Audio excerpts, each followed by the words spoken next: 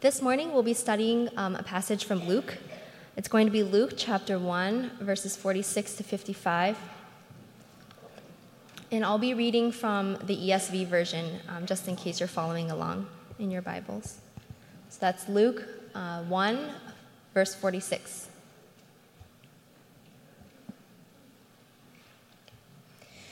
And Mary said, "My soul magnifies the Lord, and my spirit rejoices in God my Savior, for he has looked on the humble estate of his servant. For behold, from now on all generations will call me blessed, for he is mighty. He who is mighty has done great things for me, and holy is his name. And his mercy is for those who fear him from generation to generation. He has shown great strength with his arm. He has scattered the proud in the thoughts of their hearts. He has brought down the mighty from their thrones and exalted those of humble estate. He has filled the hungry with good things, and the rich he has sent away empty. He has helped his servant Israel in remembrance of his mercy, as he spoke to our fathers, to Abraham and to his offspring forever." May God bless the reading of his word.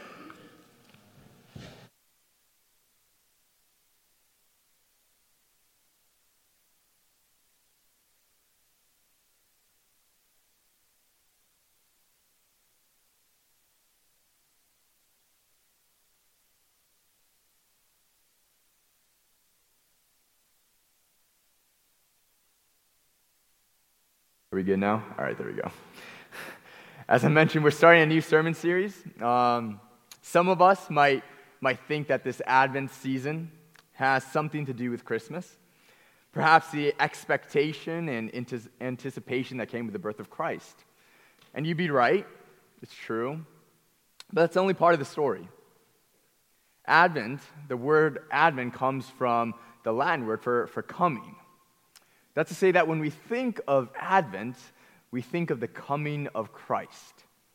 And for us who live on this side of the cross, it begs the question, which coming of Christ? His birth or his return? And the answer is yes.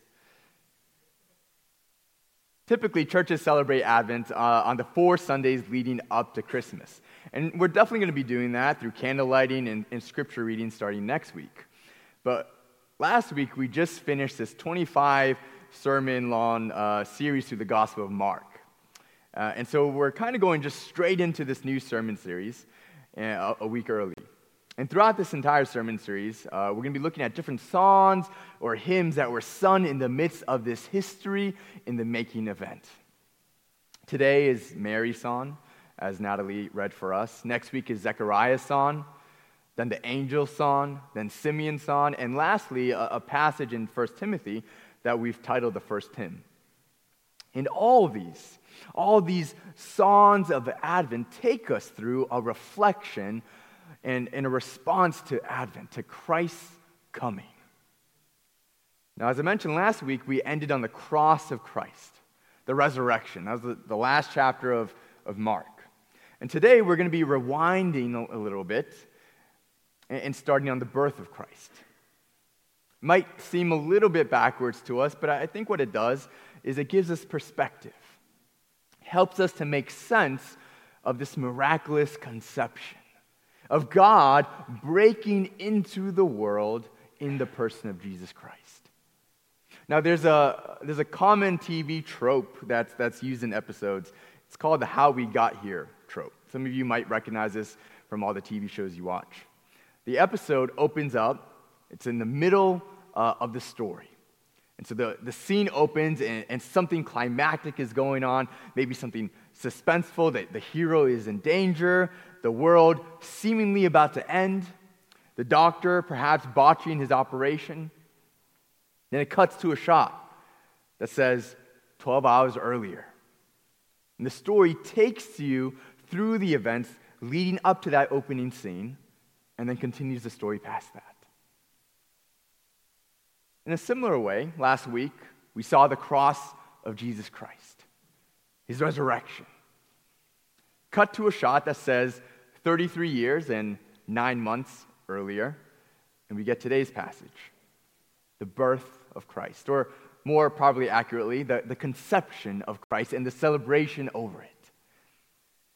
But what we'll find too is that as we work our way through Mary's song, and as we work our way through the lyrics of the song, it's not only going to focus our attention on this birth or this conception of Christ, but it's also going to point our attention to his return, to both his comings.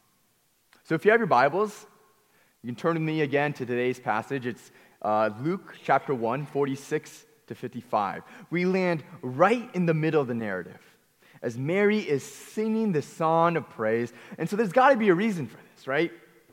Even when people break out in song in High School Musical, there's a reason. And so why is Mary all of a sudden singing the song in Advent, the musical? Why does she begin to sing the song of praise to God? And the reason is this: God is faithful in fulfilling his promises. God is faithful in fulfilling his promises. The song that Mary sings, it's short. It's much shorter than all the songs that we sang this morning. But she wastes no breath in declaring what God has done, is doing, and will do. How is God fulfilling his promises? What is Mary praising God for or about? She sings aloud about what God has done for her, what God has done for all those who fear him, and what God has done for Israel. And so here's the first example as we work our way through the passage of how God is faithful in fulfilling his promises. God acts for Mary. Verses 46 to 49 of this psalm. So actually, as a congregation, let's actually read these lyrics together. Ready? My soul magnifies the Lord, and my spirit rejoices in God my Savior. For he has looked on the humble estate of his servant. For behold, from now on all generations will call me blessed. For he who is mighty has done great things for me, and holy is his name. Amen. Mary begins her song exclaiming, my soul magnifies the Lord. My spirit rejoices in God my Savior. Her praise for God runs deep. You see, she's not just moving her lips, mindlessly reciting words to a song she knows far too well. She is worshiping God from the depths of her being. And as she sings, she's emphasizing the praiseworthiness of God, that God is worthy of her praise, of all praise. Twice, for emphasis, she sings of how she praises God. And when she's singing the song, she means it. She really wants to praise God. The praise erupts from her soul, her spirit. The words burst forth from her mouth. God be praised. Rejoice, rejoice, God is my Savior.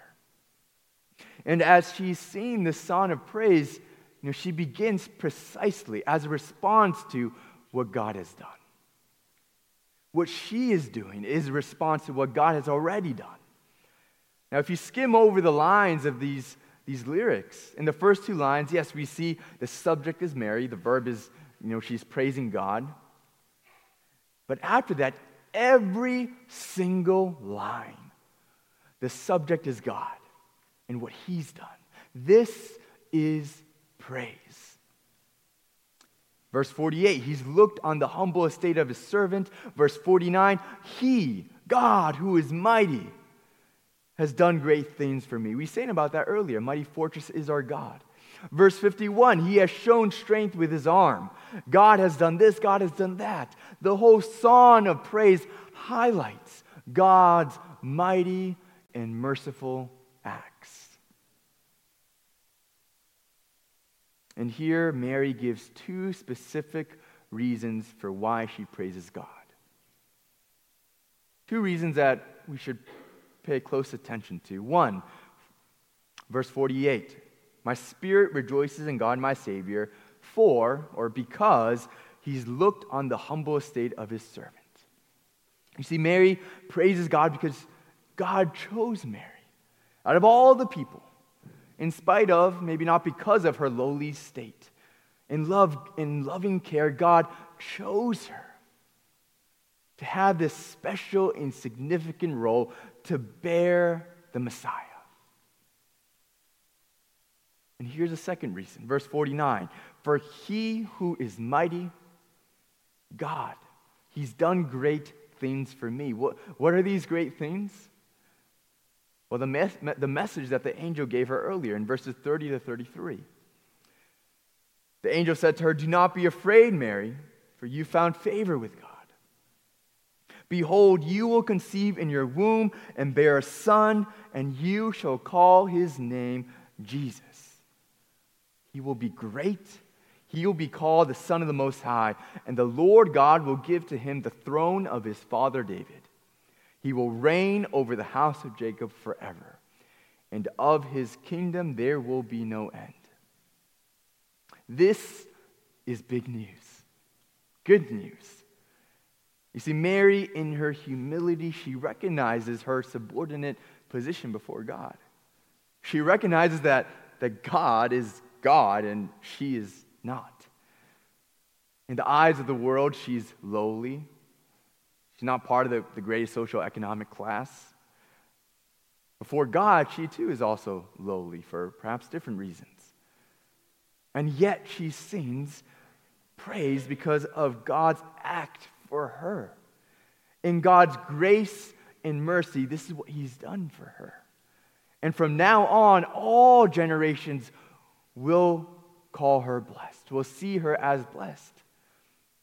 You see, in Luke's gospel, as Luke is writing, he uses this phrase "from now on" to signify significant change. That there is a progression in God's plan, that something big is happening, that things will never be the same. So to give you an example, in Luke 5, Jesus is talking to his disciples. And Jesus says to Simon, "Do not be afraid. From now on," again that phrase, "from now on, you will be catching men." So yeah, things weren't the same for the disciples after that. And here, things aren't going to be the same either. God's plan of salvation has moved forward in Jesus. And people will call Mary blessed because they're going to recognize the significant role that she played in God's salvation historical plan of redemption. Now, of course, this doesn't mean that we take it so far as to venerate Mary and to make her out to be more than what she is. But at the same time, we do recognize that what God has done for Mary is special. How God, who is mighty and merciful, has acted on her behalf. And that's special. Now, at the same time, Mary's case, it's unique. But it's also not unique. Because God is faithful in fulfilling his promises. It's shown in part in how God acts on behalf of Mary. But that's not where the song ends. Mary continues. God also acts for all those who fear him. God acts for all. So verses 50 to 53, this next section of the song. Let's read the lyrics together again as a congregation. Ready? "And his mercy is for those who fear him from generation to generation. He has shown strength with his arm. He has scattered the proud in the thoughts of their hearts. He has brought down the mighty from their thrones and exalted those of humble estate. He has filled the hungry with good things, and the rich he has sent away empty." Mary praises God because his mercy and his grace is not just for her. The language of the song shifts from the first person singular, what God has done for me, for Mary, to the third person plural, what God has done for all who fear him, from generation to generation to generation. That's to say that all who acknowledge God's position, his authority, with the implication, of course, that this acknowledgement means loving God and keeping his commandments. God's mercy is timeless. It's changeless. That mercy was there in the Old Testament, in the promises that were given.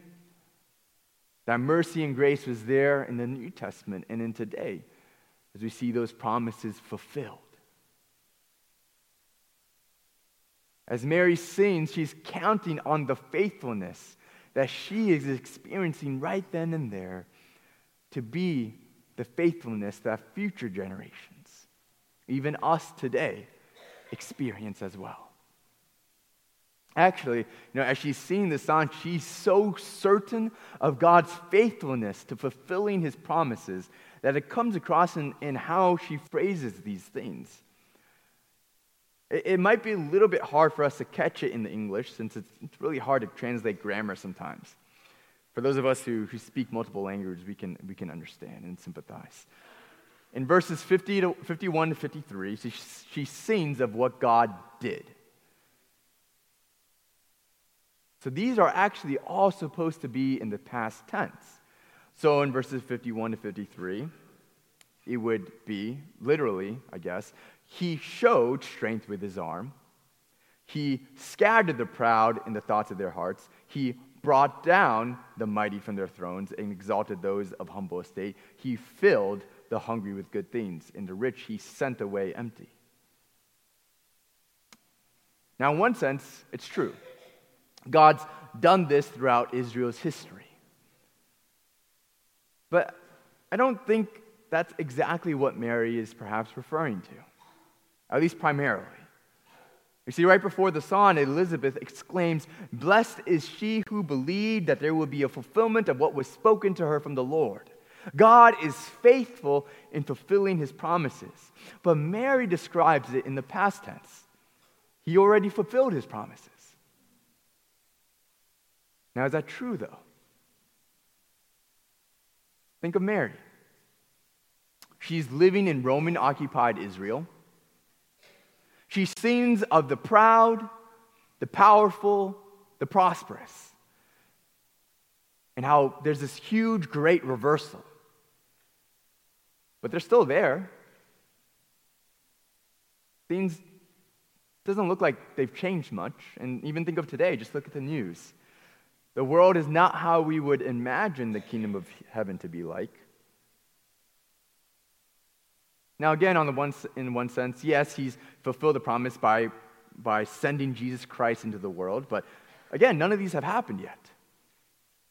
Now in Greek, when you in the original language, when you wrote something in the past tense, didn't always necessarily mean just something that happened or occurred in the past. Sometimes there's a lot more nuance to it. So what Mary's doing here, she's singing about these events that are tied to Jesus' final victory. What the angel told Mary about, right? That Jesus will reign forever and his kingdom will have no end.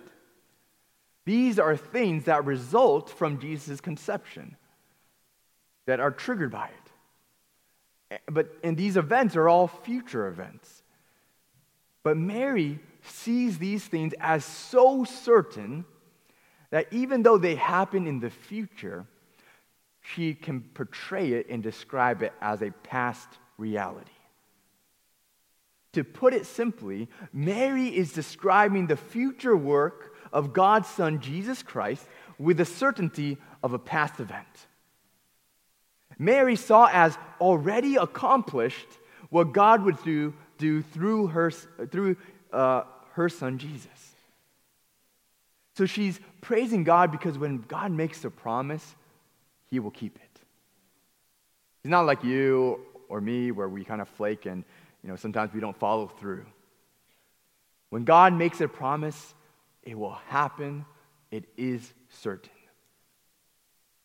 That's to say that what God says he will do is as certain as what God has already done. What God says he will do is as certain as what God has already done. God is faithful in fulfilling his promises. And this is shown through God's acts for Israel as well. Verses 54 to 55. Let's read together the last few lyrics of the song. He has helped his servant Israel in remembrance of his mercy, as he spoke to our fathers, to Abraham and to his offspring forever. This is how God helped Israel. Again, it's the past tense here. Mary is referring to all that God will do through Jesus Christ. Now, right now, in the narrative, as we kind of are situating ourselves in this story, Jesus hasn't done much. I mean, the Word became flesh and dwelt among us, so that's big, right? That's huge, and that's definitely something. At the same time, Jesus is still in Mary's womb, hasn't chosen his disciples, hasn't suffered and died and rose again. The kingdom is here, but not fully yet. Now, Mary praises God because Jesus is the fulfillment of Israel's hope, our hope. And the basis of all this is God's covenant mercy for his people. This is what God promised Abraham in the Old Testament. Now, salvation history, this grand meta-narrative continues with the coming of Christ. Mary praises God because God remembers and he acts. God's faithful in fulfilling his promises. So faithful that we can believe that what God says he will do is as certain as what God has already done. Now, what difference does it make for us then today? One difference is this. There is no premature praise when it comes to God's promises. What has God promised? Now, when Mary sang, in her context, it had to do with the coming of Christ, the coming of the Messiah, the hope that Israel would place all their hope in.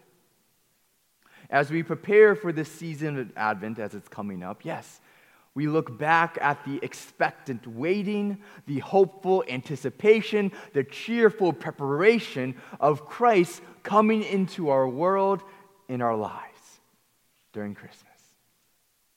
But you also, for those of us who live on this side of the cross, we look towards Christ's return with the same expectant waiting, hopeful anticipation, cheerful preparation. That's to say that Jesus has come and Jesus will come again. God's promise is the coming of Christ, both times. Advent is a season of waiting, this tension between waiting and celebrating.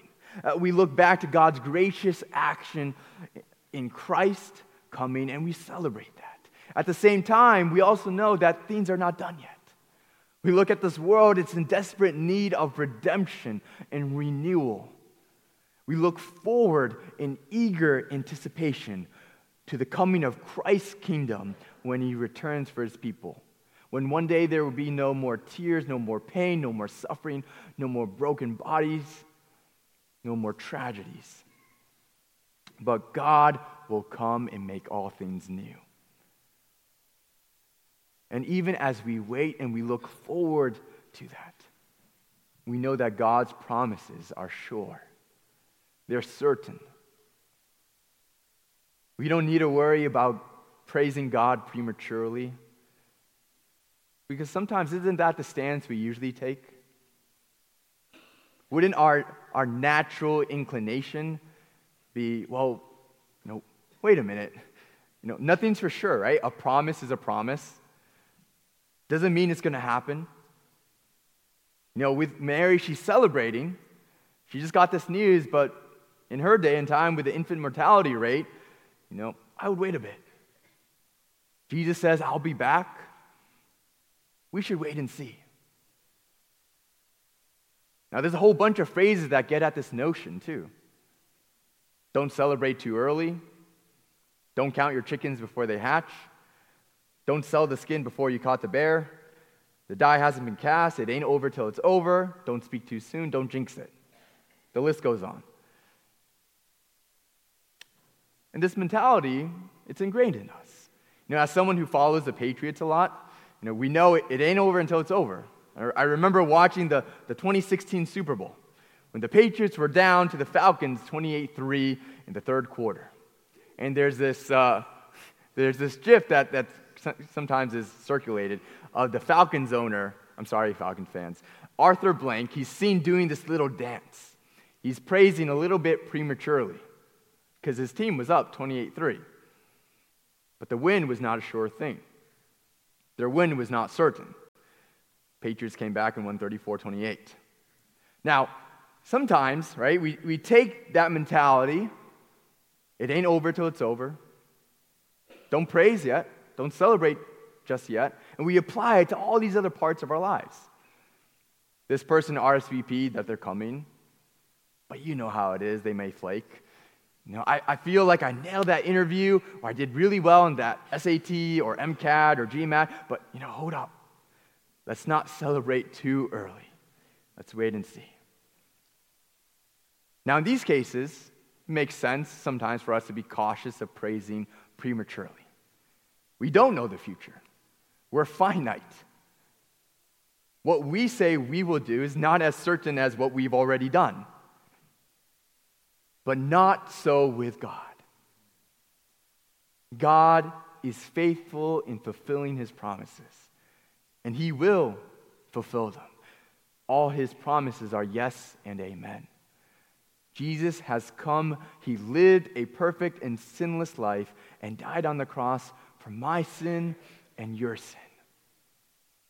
And Jesus will come again in final victory to usher the kingdom fully in, to the extent that what Mary sings, this ultimate eschatological reverse of all these things, we will see not just in glimpses here and there now and today, but in fullness when Christ returns. There is no premature praise when it comes to God's promises. We can praise him now for what God has done in Christ and what God will do in Christ. We can praise God now for the coming of Christ and his birth that we read about in his word to us. We can praise God now for the coming of Christ in his return. And so our response, magnify God who magnifies his mercy to us. At the beginning of Mary's song, that's how the song began. My soul magnifies the Lord. And afterwards, as Elizabeth too, she's also bearing a child, and the text says there that, and her neighbors and relatives heard that the Lord had shown great mercy to her, and they rejoiced with her. That word there, to show great mercy, is the same word, to magnify. Same word for Mary magnifying the Lord. So God's mercy that he magnifies, that he shows, is for those who fear him, who worship him and trust him and praise him from generation to generation. Our response too, let it be one of praise, magnifying the mighty and merciful God. Now I'm going to invite the worship team up now as we respond. I think as we respond rather appropriately in a song of praise, because that's what we've been talking about for the past half hour or so, for what God has done, is doing, and will do through Jesus Christ for his people. God remembers, and in his might and his mercy, he acts. God is faithful in fulfilling his promises, and because of that, there is no premature praise when it comes to God's promises. And as we respond with worship, as Chris mentioned too, if you didn't get a chance to think about the benevolence fund and to offering, if God is leading you and convicting you to give, the offering bags will come along as well.